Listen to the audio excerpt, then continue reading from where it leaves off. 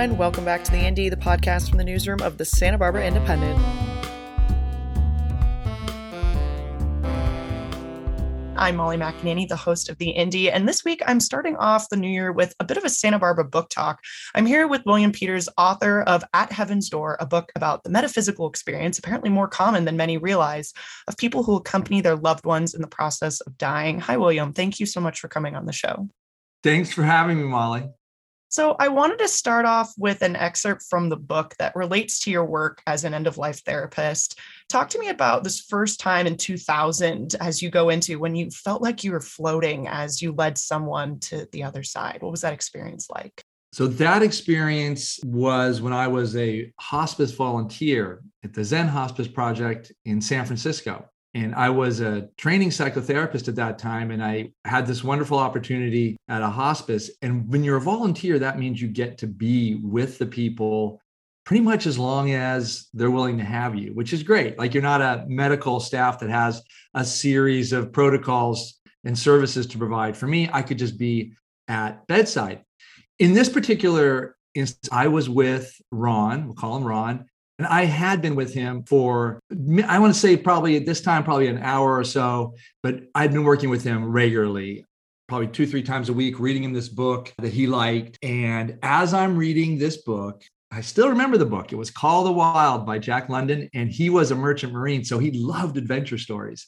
So here I am reading this story, and he's unresponsive. And that means he's been in a, would look like to most of us, a deep sleep. Has been that way for many days.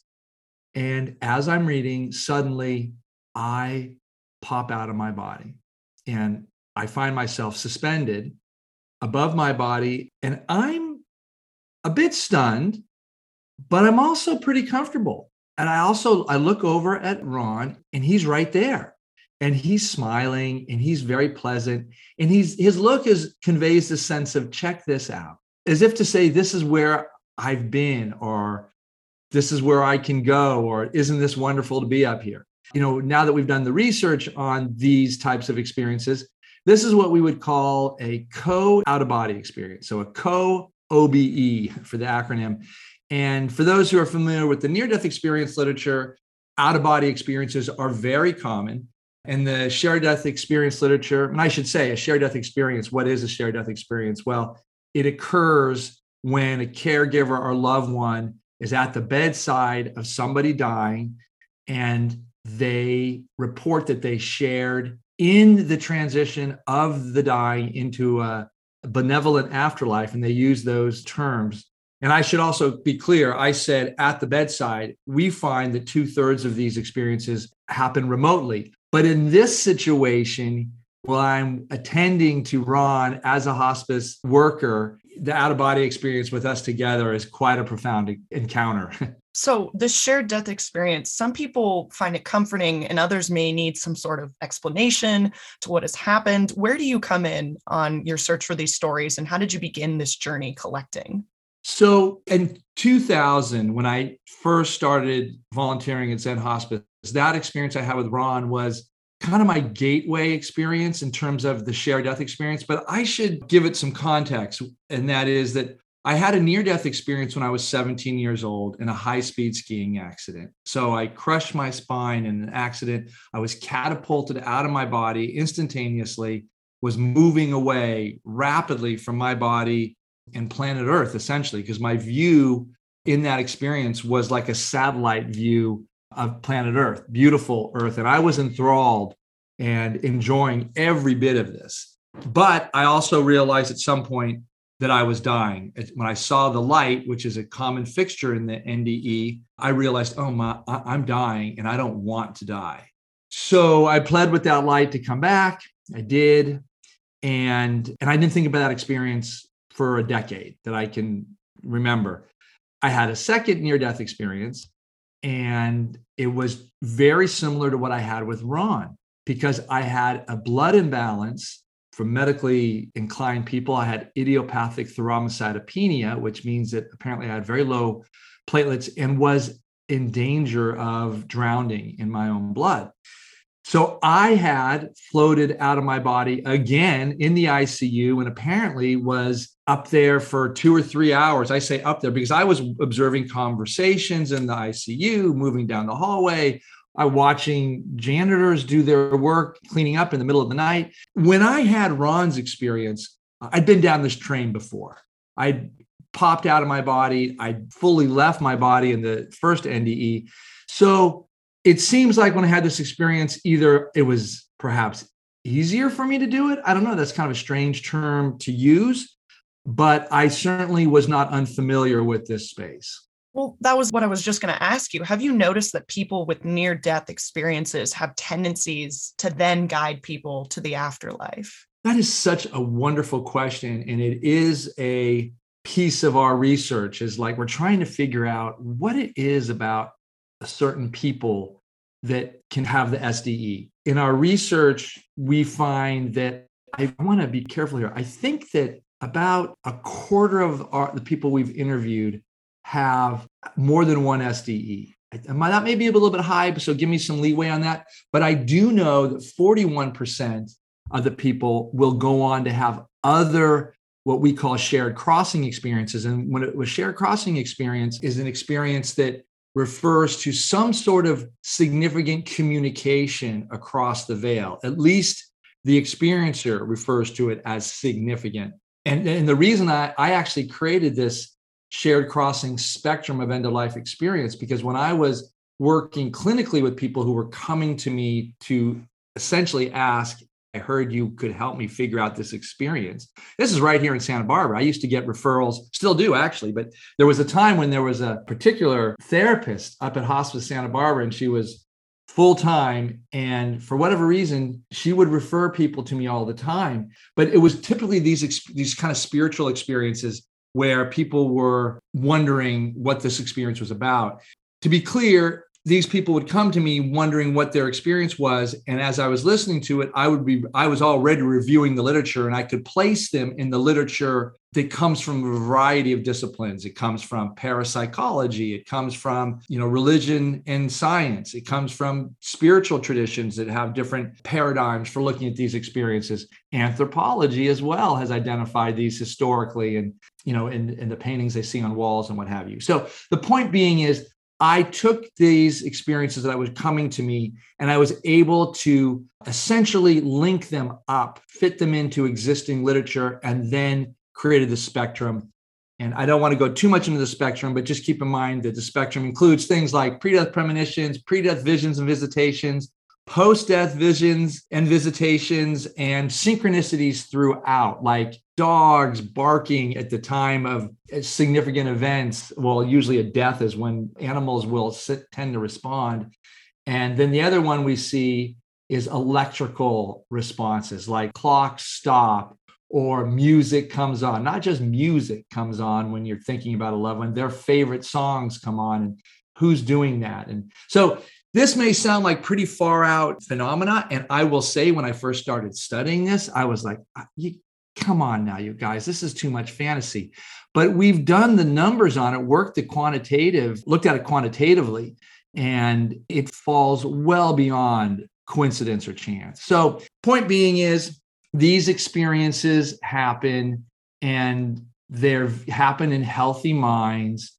And people need to be affirmed in these experiences. And that's what I see my role is as a psychotherapist, a family therapist, here at the Family Therapy Institute in Santa Barbara. I mean, this is something that I'm encouraging all mental health and spiritual counselors to be familiar with, because people are sometimes a bit afraid or anxious to share these because they are afraid they're going to be labeled as, something less than healthy. And welcoming an afterlife is just not only a Western tradition, as you mentioned. There's rebirth and reincarnation in Buddhism. The ancient Mesopotamians and Greeks and Egyptians have elaborate gates or waterways to the afterlife and so on. So how do you approach people who first come to you after losing a loved one and adopt to their view of an afterlife as a therapist? Yeah, thanks. Great question. Well, I have my own views, of course, but my role as a therapist is to really meet my clients where they are. We start with the phenomena, and usually the affirmation of the phenomena place it in a paradigm, somewhere in the academy of being validated. Now, I will say it, but at this point in time, on the shared death experience and this other spectrum, our research is already been peer reviewed and published. The article on the shared death experience is in the American Journal of Hospice and Palliative Medicine, which is, we are grateful that that's quite a prestigious journal.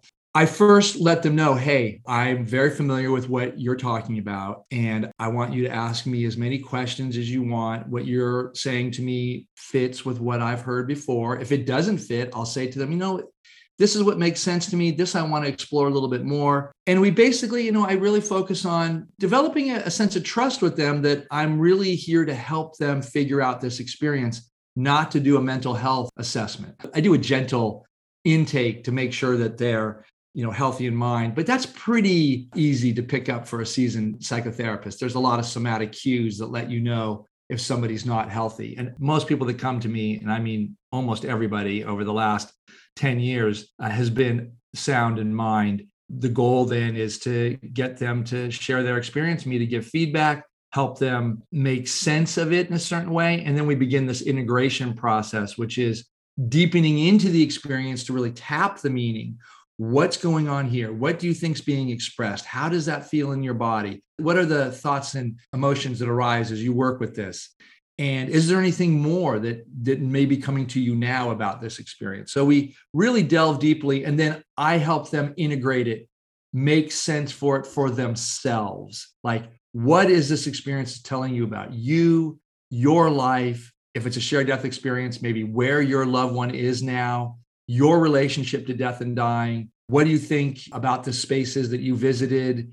How would you define it? Do you think you're going to go there? I mean, I have a raft of questions that come up rather organically, but really the goal is to get them comfortable with their experience and for them to make their own meaning-making process. So in cataloging these stories, you're developing almost a social science study. And now there's science around the brain and bodily changes that occur during death called thanatology. And through studying the brain, scientists have been able to record a high flaring of brain power, a surge during death that could lead to the vivid images that people see, like rewatching their life on double speed or feeling like they're moving towards a light. Now, this has been accumulated from studies on those who are dying, but what can you say about the out-of-body experiences of living ones when they guide someone during death? Is it intuition? Is it trauma-based? Is it the fear of losing someone? What can you kind of generalize all of these intuitive feelings under? Yeah, great question. Again, I mean, you're asking a profound question about what is happening for the experiencer, the shared death experiencer, at the moment of death, or not just at the moment. We have 18% of our experiences happen moments before, up to hours before and after. So there's something that seems to be opened up.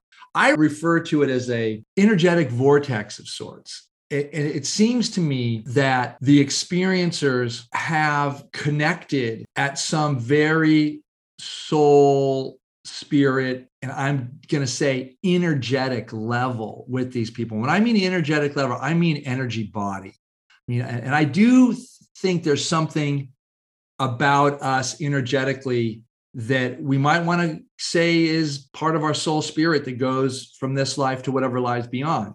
Now, I want to be clear. I have my own views. And as an experiencer, you've already known a few of my experiences. I've been to that space many dozen times. And as I feel it, there's a whole energetic component. And as I'm going with this person, wherever they're into this next dimension, and there's various, there's kind of levels here. I feel a buzz in my body. I feel like there's a hum of an engine almost, So I believe that's my electromagnetic field that is tied into, connected to the dying. And as that veil opens, that transition is happening, the departure from this space, the entering into another reality, I hitch a ride. This is what we're trying to study. I mean, obviously, as an experiencer, and this is a hypothesis that I'm, talking with my other colleagues in the field about, hey, can we look at the physics of this? And the physics holds up. I mean, we know the first law of thermodynamics is, energy cannot be destroyed. and cannot be increased, but it can be transmuted or transformed into a different form, if you will. Well, if you think about it, and we're energetic bodies, what we undergo at the moment of death is this transformation of formation of our energy, and it manifests in a different realm. And I think those of us who are experiencers, we attune to that. We resonate with that, and we go with them into this realm as far as we can. We can't go for that long. No one stays over there. So we understand that we come back. And a lot of us in our study, and I should say, I talked to a lot of experiencers in our studies, we validated this, is that there's a boundary that we feel, as in the near-death experience, it comes a boundary that we realize we can't go any further. And so we return soon after that. Once we hit that boundary, we're back. So I hope that explains. I mean, that's just, really the answer is we're working on that. And that's my working hypothesis. And do you feel like there's a relationship between this transition to the afterlife and modern studies of space-time and bending time and multiple realities? Do you feel like those two things could intersect at some point? Well, I can say that the time-space continuum is different in the SDE, and people will talk about that. One of the early indications and phenomena or features of the SDE is the geometry of the room changes. Hard edges become soft, walls disappear, vision of objects gets a bit hazy or blurry, a lot of colors, which, that if you look deeper into the energetics of this, time and space and the presentation of it has a color magnification to it that gets altered. So clearly the time space continuum that we have in the human realm is altered during the SDE. And it's funny because it happens really more at the beginning of the experience. And then when you enter into another dimension, if you will, then it stabilizes again. So that's always very interesting to me, because you don't hear people talking about they're in a completely different dimension. There are no walls in the next dimension. There's no physical domain, if you know what I mean. I mean, they're watching, experiencing presentations, beautiful, hyper alive, vibrant, energetic beings, entity, things, if you will, but they're not the same as here. Yeah. So as a longtime therapist in Santa Barbara, can you talk to me a bit about your Shared Crossings project? Yeah, so I started the Shared Crossing Project formally in 2013, but really the work began in 2011. I had met Dr. Raymond Moody in 2009, and he's the primary proponent of both the near-death experience and, at least initially, and then in 2009, he was talking about the shared death experience because the experiences are so similar. And he published a book in 2010, Glimpses of Eternity, which is the first real general public book on SDE. But when I met him and I heard him talk about these experiences, I said, I've had them, I know them. And I asked him, is any research being done? And he says, virtually none. And I said, wow, okay. So I dove in right away and did my lit reviews and thoroughly investigated the field and found that there are some references to these experiences, but they're quite old. I mean, old when I say most of the research was back in the late 1800s in the London Society for Psychical Research. And then 1926, there was a really groundbreaking book done by Sir William Barrett. And he was also outside London. And it was called Deathbed Visions. And about 17 of the 40 or 57 some odd experiences were SDEs. So, but really not a whole lot, to be honest. But at least the experiences that we were seeing were at least out there. They just didn't really have a name. They were conflated with other phenomena. So I started first by just seeing if there was any interest in Santa Barbara, because I'm thinking, how am I going to get all these cases? I wanted to study the SDE, but first I wanted to see, would there be any interest in Santa Barbara? And the first group, fall of 2011, and I thought to myself, as I was putting together the flyers and started talking about it, I was just nervous that my colleagues would think that I'd gone off the deep end. I mean, you're going to talk about all these end-of-life experiences. The common view of consciousness in the medical sciences is that brain creates consciousness. You're talking about things, the consciousness goes on beyond human death. That's going to put us at odds with conventional medical sciences. So, I said, I just want to do a group, an 8-week group where we explore all these different things like pre-death dreams, pre-death premonitions, all the things you see on the spectrum of end-of-life experiences I've already talked about.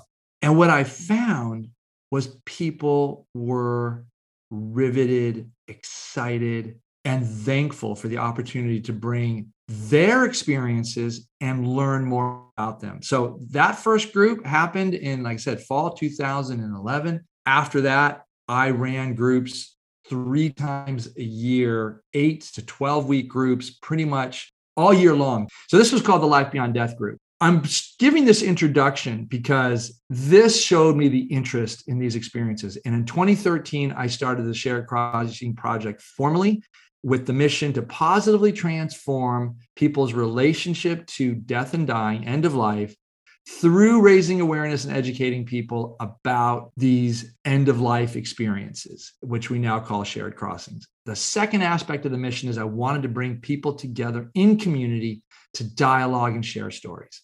With that, more groups happened. I started the Shared Crossing Research Initiative the same year to study the methods that I had devised to enable these experiences. That's a longer story because we had 76 people in that study, 38 pairs of people, because we were interested in one person being kind of a caregiver, the other one who would be presumably dying. So this was a very rich group with people, often with an elderly partner or mother or relative who was close to death, and then some people with terminal cancer. So we were really working methods to prepare for a conscious, connected, and loving end-of-life experience with the hope that we could enable an SDE.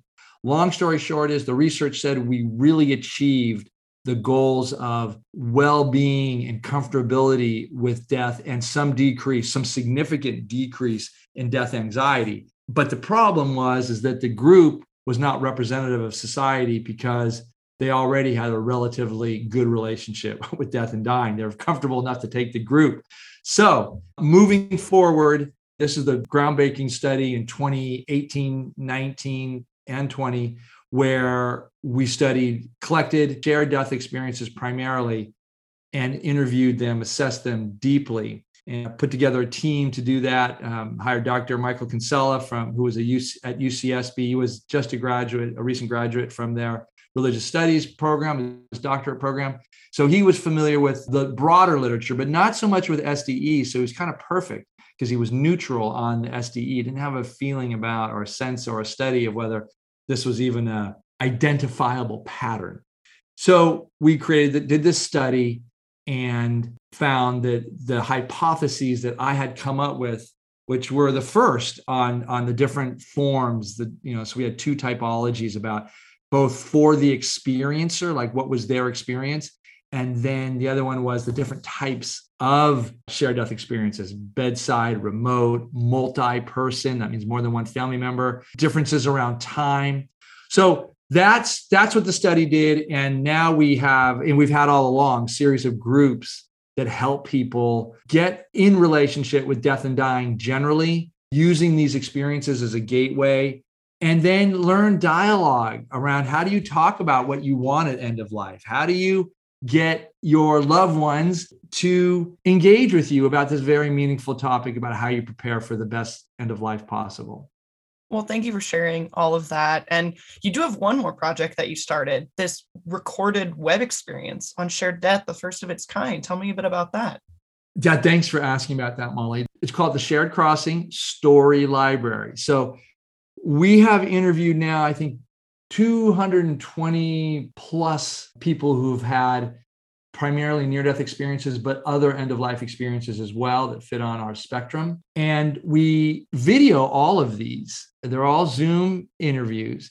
And then we edit them down to about 3 to 5 minutes, and we place them in our library. So we're just doing this slowly. Right now, I believe we have about 7 that are up. But the beauty to this is, first of all, it's the first time it's ever been done, where you can go to a website and say, I'm curious to hear what shared death experiencers say about their experience. How do they express it? So here you can get that, and you can hear these ordinary people like you and I talk about their shared death experiences. And then, of course, there's other resources around on the website to help you get a sense for these experiences. But great way to learn. It's a resource. And I want to be really clear that this story library was made possible by primarily local donations, primarily for the J.S. Bauer Foundation, Natalie Orfila Foundation, other private donors in town, and also the Novo Foundation, Jennifer and Peter Buffett out of New York. And these are some of our prime funders who've been with us for a while, and we're really grateful that they can make this possible. They share our mission, and it's beautiful. Well, thank you so much for sharing not only your work, but also a bit about your book, William. It was wonderful having you on the show today. Thanks, Molly. Pleasure to be here.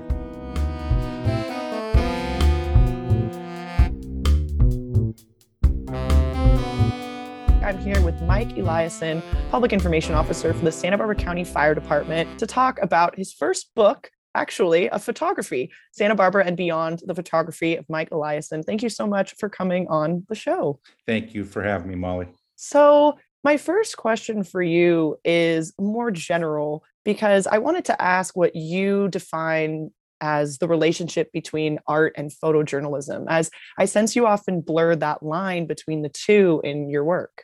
Yeah, it's a funny thing for this community. The way I've always approached the photography is I've been in other markets where it's a lot more cutthroat. You have the different media agencies more real fighting for each other. Here, we've always worked well together. The Indies work well with the news press and Newshawk and KEYT and KSBY. So everybody works well. There's no real competition, and yet there is an underlying competition, which is more kind of an unspoken one. But from that side of things, it's always been trying to get the compelling news image first and trying to come up with something different than everybody else, just from the pride's aspect of things.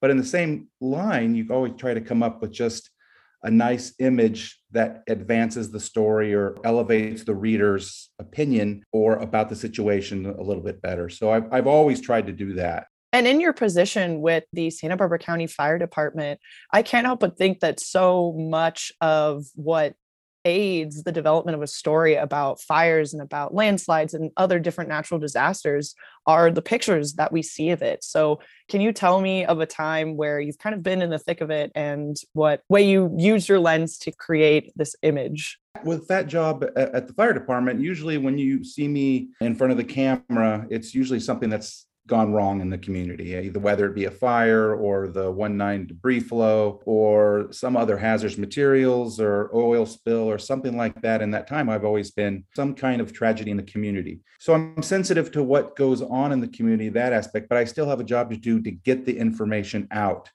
And a lot of the times I get to the scene before the media does, or in some cases before the media, even the media doesn't get there, I'll get there and get the image out. So I try to do my job that way, get the picture out respectfully. Still, there's some little bit of rules that are different from media versus working for the county, an official agency with HIPAA concerns. So you can't really show the victims or license plates or things like that are really identifiable. So you have to be a little more respectful of that. But it's a tough job. And I've been doing this for 10 years at the county. And then years ago, I worked as a reserve firefighter at Carpinteria Fire Department for 8 years. So I've been on both sides of the camera where I've had them pointed at me when I'm doing a job and then taking a picture. So I think that helps a lot, having been on that other side, knowing what that looks like when you're trying to do a job, not to be too intrusive, but yet be respectful and still be able to try and tell a story for the community. And that's a tough thing. I've seen things that you can't unsee, especially with the Montecito debris flow and fires and just tragic events that have happened in this community over the years. And I've tried to do a good job of letting people know what's going on accurately. And almost having these natural disasters create a space where you want to get information and share what's going on, but also remain sensitive to the people out there. Yeah, it's definitely a tough line to balance. But there are some of your work that has even gone past Santa Barbara and gone outside. I know that picture of Stearns Wharf, as was mentioned in the article that was published a couple of weeks ago, kind of went viral. Can you tell me about how that happened? Well, just because of Santa Barbara, of where we are and who we are, if anything serious happens here, it becomes national news. The proximity to Los Angeles and Hollywood and everything, and there's so many celebrities that live here, it does become national news. So we had the storm that you're talking about, we had an electrical storm, which for California standards was pretty spectacular. People in Tampa and Dallas were probably shaking their heads at us because that happens to them every day. But for us, when we had over 1,000 lightning strikes in Southern California one evening, that was a big deal. So what I did was I knew I had to capture that because we were already on edge. It was post 1-9 Montecito. So we were already on edge, worried about any other future debris flows. So I have a couple apps on my phone that shows where the radar and the rain is going, and then also a real-time lightning tracker. And so I knew the storm was coming. And so I set up on Stearns Wharf. And like I kind of joke, I said, what can possibly go wrong? I'm standing on a wooden wharf in a puddle with a metal tripod and an electrical storm. What else can go wrong here? So the only thing I didn't have was a one iron, but as Lee Trevino famously said, even God can't hit a one iron. So that's a good thing. Yeah. So I managed to get some series of lightning shots as it progressed over the mesa and went over downtown, and the pictures ran in a lot of places. They were on the behind David Muir on the evening news. They were on Good Morning America, the CBS, NBC, all the networks carry the pictures. It was on the front page of the LA Times and other newspapers. So that's the big thing about working in Santa Barbara, is because it takes an hour, 2 hours for somebody to get up here from LA. Most of the time they're going to be using my images as I get out there, because I tweet them out, and then all the different media agencies pick up on them and use them. AP is very grateful to my contributions because I help them out while they're scrambling people to come up here, that they can use my images in the meantime. Yeah, definitely. So contributing to not only the local news cycle, but of course the California news cycle and national news cycle, as we've seen, which is probably so impactful for people who don't know that much about how Santa Barbara has had quite a number of natural disasters in the last few years. So that's great. But I wanted to go back to the beginning now and talk about how your photography journey, I guess, led you to the Santa Barbara County Fire Department. Well, I grew up in Carpinteria. My dad was a cop in Carpinteria, one of the first original 7 police officers when the city incorporated. So I grew up around public service. And when I graduated high school, when I was getting ready to go to City College and continue on, I really didn't know what I want. Like most kids don't really know what they want to do. And so I got a camera with my high school graduation money, and I took one photography class in high school my freshman year. And at the end of the semester, the teacher asked what I wanted, and I said, I don't know, I'll take a B. And so I got a B. I should have said an A, but I said a B, and that's what grade I got. And I got a job working as a reserve, tried out and did the testing and got hired as a reserve firefighter. And at the time they had a reserve program, and that's where they hired their firefighters from. And I did that for 8 years. I taught CPR, first aid, did the reserve. When someone was injured, I got promoted to being a full-time firefighter while that person was out. And then it was doing both part-time. I was taking pictures at a couple weekly newspapers at the same time. And I was kind of doing both at once. And I kind of just sat down and I said, okay, well, whichever one I get full-time first, that's what I'll go with. And I got the newspaper job, and I started working for a newspaper. And I did that for a number of years, but I always, it's that age-old question of pulling at the thread of the tapestry. Do I really want to know what I should have done, or should I have done something different? And there was always a regret, that because I experienced a lot of things that I'm very, very grateful for professionally as a photographer. I've got to see so many wonderful things and experience things and go places and see things. But I always kind of wondered, what would have been if I had done the other route.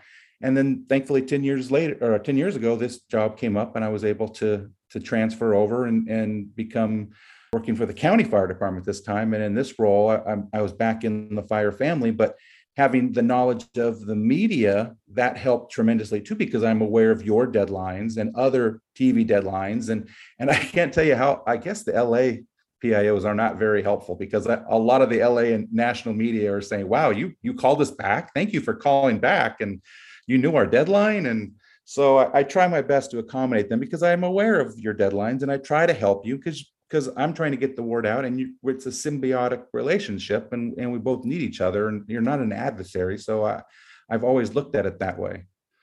Definitely. And you've been, like you said, on both sides of the camera, so you definitely understand. I wanted to ask, in your book, even though this is a podcast and I wish I could, flash some images from the book, I was just wondering if there was any one photo in the book where there's a bit more to the story. Maybe something more happened behind the lens that was a bit challenging or exciting or off the cuff that you weren't expecting. Well, the book at Shoreline Publishing, Jim Buckley and Patty Kelly, did a tremendous job with the book. I'm a horrible promoter of myself. Like I said, I can stand in front of the camera and say the hill is on fire, but talking about myself, it's a lot more difficult. And they did a great job of promoting the book. Patty did a great job of designing the book, but there's no fire pictures in the book. There's no disaster pictures because they wanted the book to be more evergreen, and so there's not a whole lot of journalistic pictures in there. It's a lot more just slice of life, how wonderful the community is, and just the pretty things that everybody in Santa Barbara County likes. And it really is Santa Barbara County, not just Santa Barbara. And there's also, it's about 80% Santa Barbara County, and then there's 10% of the US pictures from different trips, and then another 10% from international trips. So there's a little bit of all three in there. And a lot of the pictures I liked a couple ones. There's this one it's a king tide going on right now. And there was a shot on the beach that I took with a long lens, and it looks like it's on another planet. All these little silhouettes on the beach with the sun setting behind them. And then I like these kind of mood pictures. I'm not bringing in a flash to light situations. I like the mood of the ambient light. And then there was this foggy night of a guy walking along the train tracks near the Amtrak station when it was a real foggy night in Santa Barbara. And just a couple other just little slice of lives, the sailboats, the things that everybody loves about Santa Barbara, that hopefully if you had to move, or relatives that did, that they would look back on all the things that they really love about the county. Yeah. So outside of your work, this was more of an homage to Santa Barbara and everything else you've captured in the meantime. Well, congratulations. Yeah. That's amazing. And I'm so glad that people from Santa Barbara visiting Santa Barbara are picking up this book and taking a look at it, because it truly does capture the essence of all the good and beautiful parts of Santa Barbara. I mean, there's so much culture in Santa Barbara between music, arts, photography, that I'm not surprised people are still in love with Santa Barbara at the end of the day. It's the big town with the small town vibe, I always like to say. So it's good. Exactly. And it's that everybody knows everybody. Definitely. Well, is there anything else you'd like to add about not only your book, but your previous work and what's to come in the new year? I know it is 2022. How did that even happen? So for 2022, I don't know. The whole reason I started taking these pictures was it was beginning of COVID and politics season. And it was like, I'm just going to put one picture a day on my social media that's nothing related to either one. And I thought, it'll be over. Well, here we are now 2 years into it. Like COVID's not over yet, but we're getting into other politics season again. So it's like, I guess I got to keep going. But I'm just going to keep trying to put a picture in every day. I know there's a lot to look at on the internet. So I'm grateful that people are stopping by and having something to look at to try and brighten their morning. And I'm just going to keep going, and we'll see what the year brings us. Hopefully it's going to be a better year for everyone, a safer year for everyone, and another good year for the community. I agree. I hope so as well. Well, thank you so much for coming on and just chatting for a bit about your work. I really appreciate it. It was wonderful talking with you. Thank you very much. You as well. Have a good 22.